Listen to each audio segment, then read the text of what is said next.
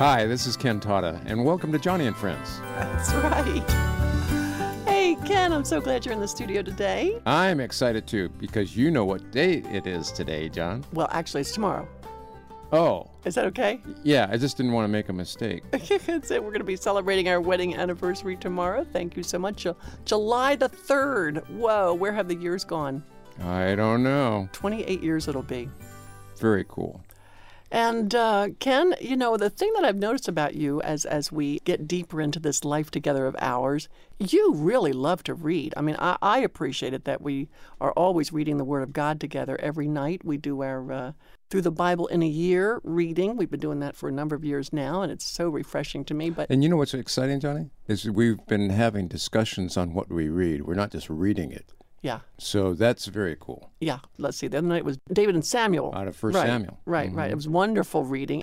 But you also read other books, too. In fact, I'm so honored. Look over there, my Heaven book. I'm almost embarrassed to say that I haven't read Heaven before. Well, that's a book. But I just didn't have time. And this was a book you had written how many years ago? Well, back in 1994, I think it was, I wrote this book called Heaven, Your Real Home. And I never expect you to read any of my books, Ken. Honestly, I don't.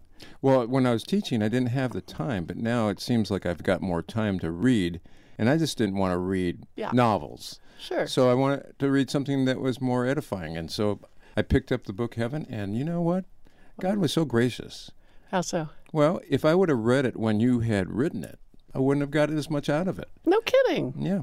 I think God brings us to certain levels in our lives where, you know, the material that came out of Heaven had just been so meaningful to me as I read through the text. Yeah. Well, the Lord confides in those that fear Him, and I think as you grow in the Lord, and I've watched you grow, Ken, you are amazing.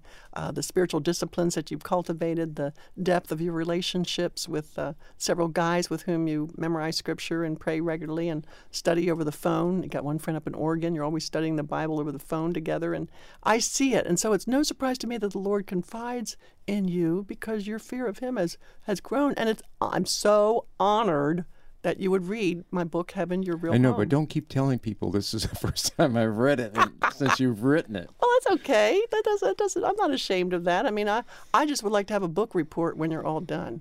Okay. Well, anyway, what do we got planned for tomorrow night? Can I put you on the spot this way? Well, I think a wonderful romantic dinner is in the works, and you know, some flowers perhaps, but. You know, more than anything, I think maybe we'll spend some time reading the Word together. Good. And just reflecting on that. Good for you. Well, you know, the other day I was flipping through a book of Proverbs, and I came across, look at this quote here. Keep your eyes wide open before marriage, but keep them half shut afterward. I love that. Love is one long sweet dream, and marriage is the alarm clock. I kind of like that I don't one. know if I'd agree with that, though. Okay. I like to keep my eyes open all the time. Well, I do like this one from Dr. James Dobson.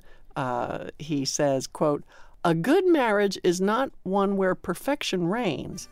It is a relationship, now listen to this, Ken, where a healthy perspective overlooks a multitude of unresolvables. Well, Johnny, you know, our marriage, we may have some unresolvables, but I would make the decision to marry you anytime. Wow. Yep, I love you more today than I did 28 years ago. Well, thank you for that. But oh, Ken, looking at you standing up front there by the altar, oh, I couldn't wait to wheel up there and be near you. Thank you for 28 wonderful years together. I love you, Johnny.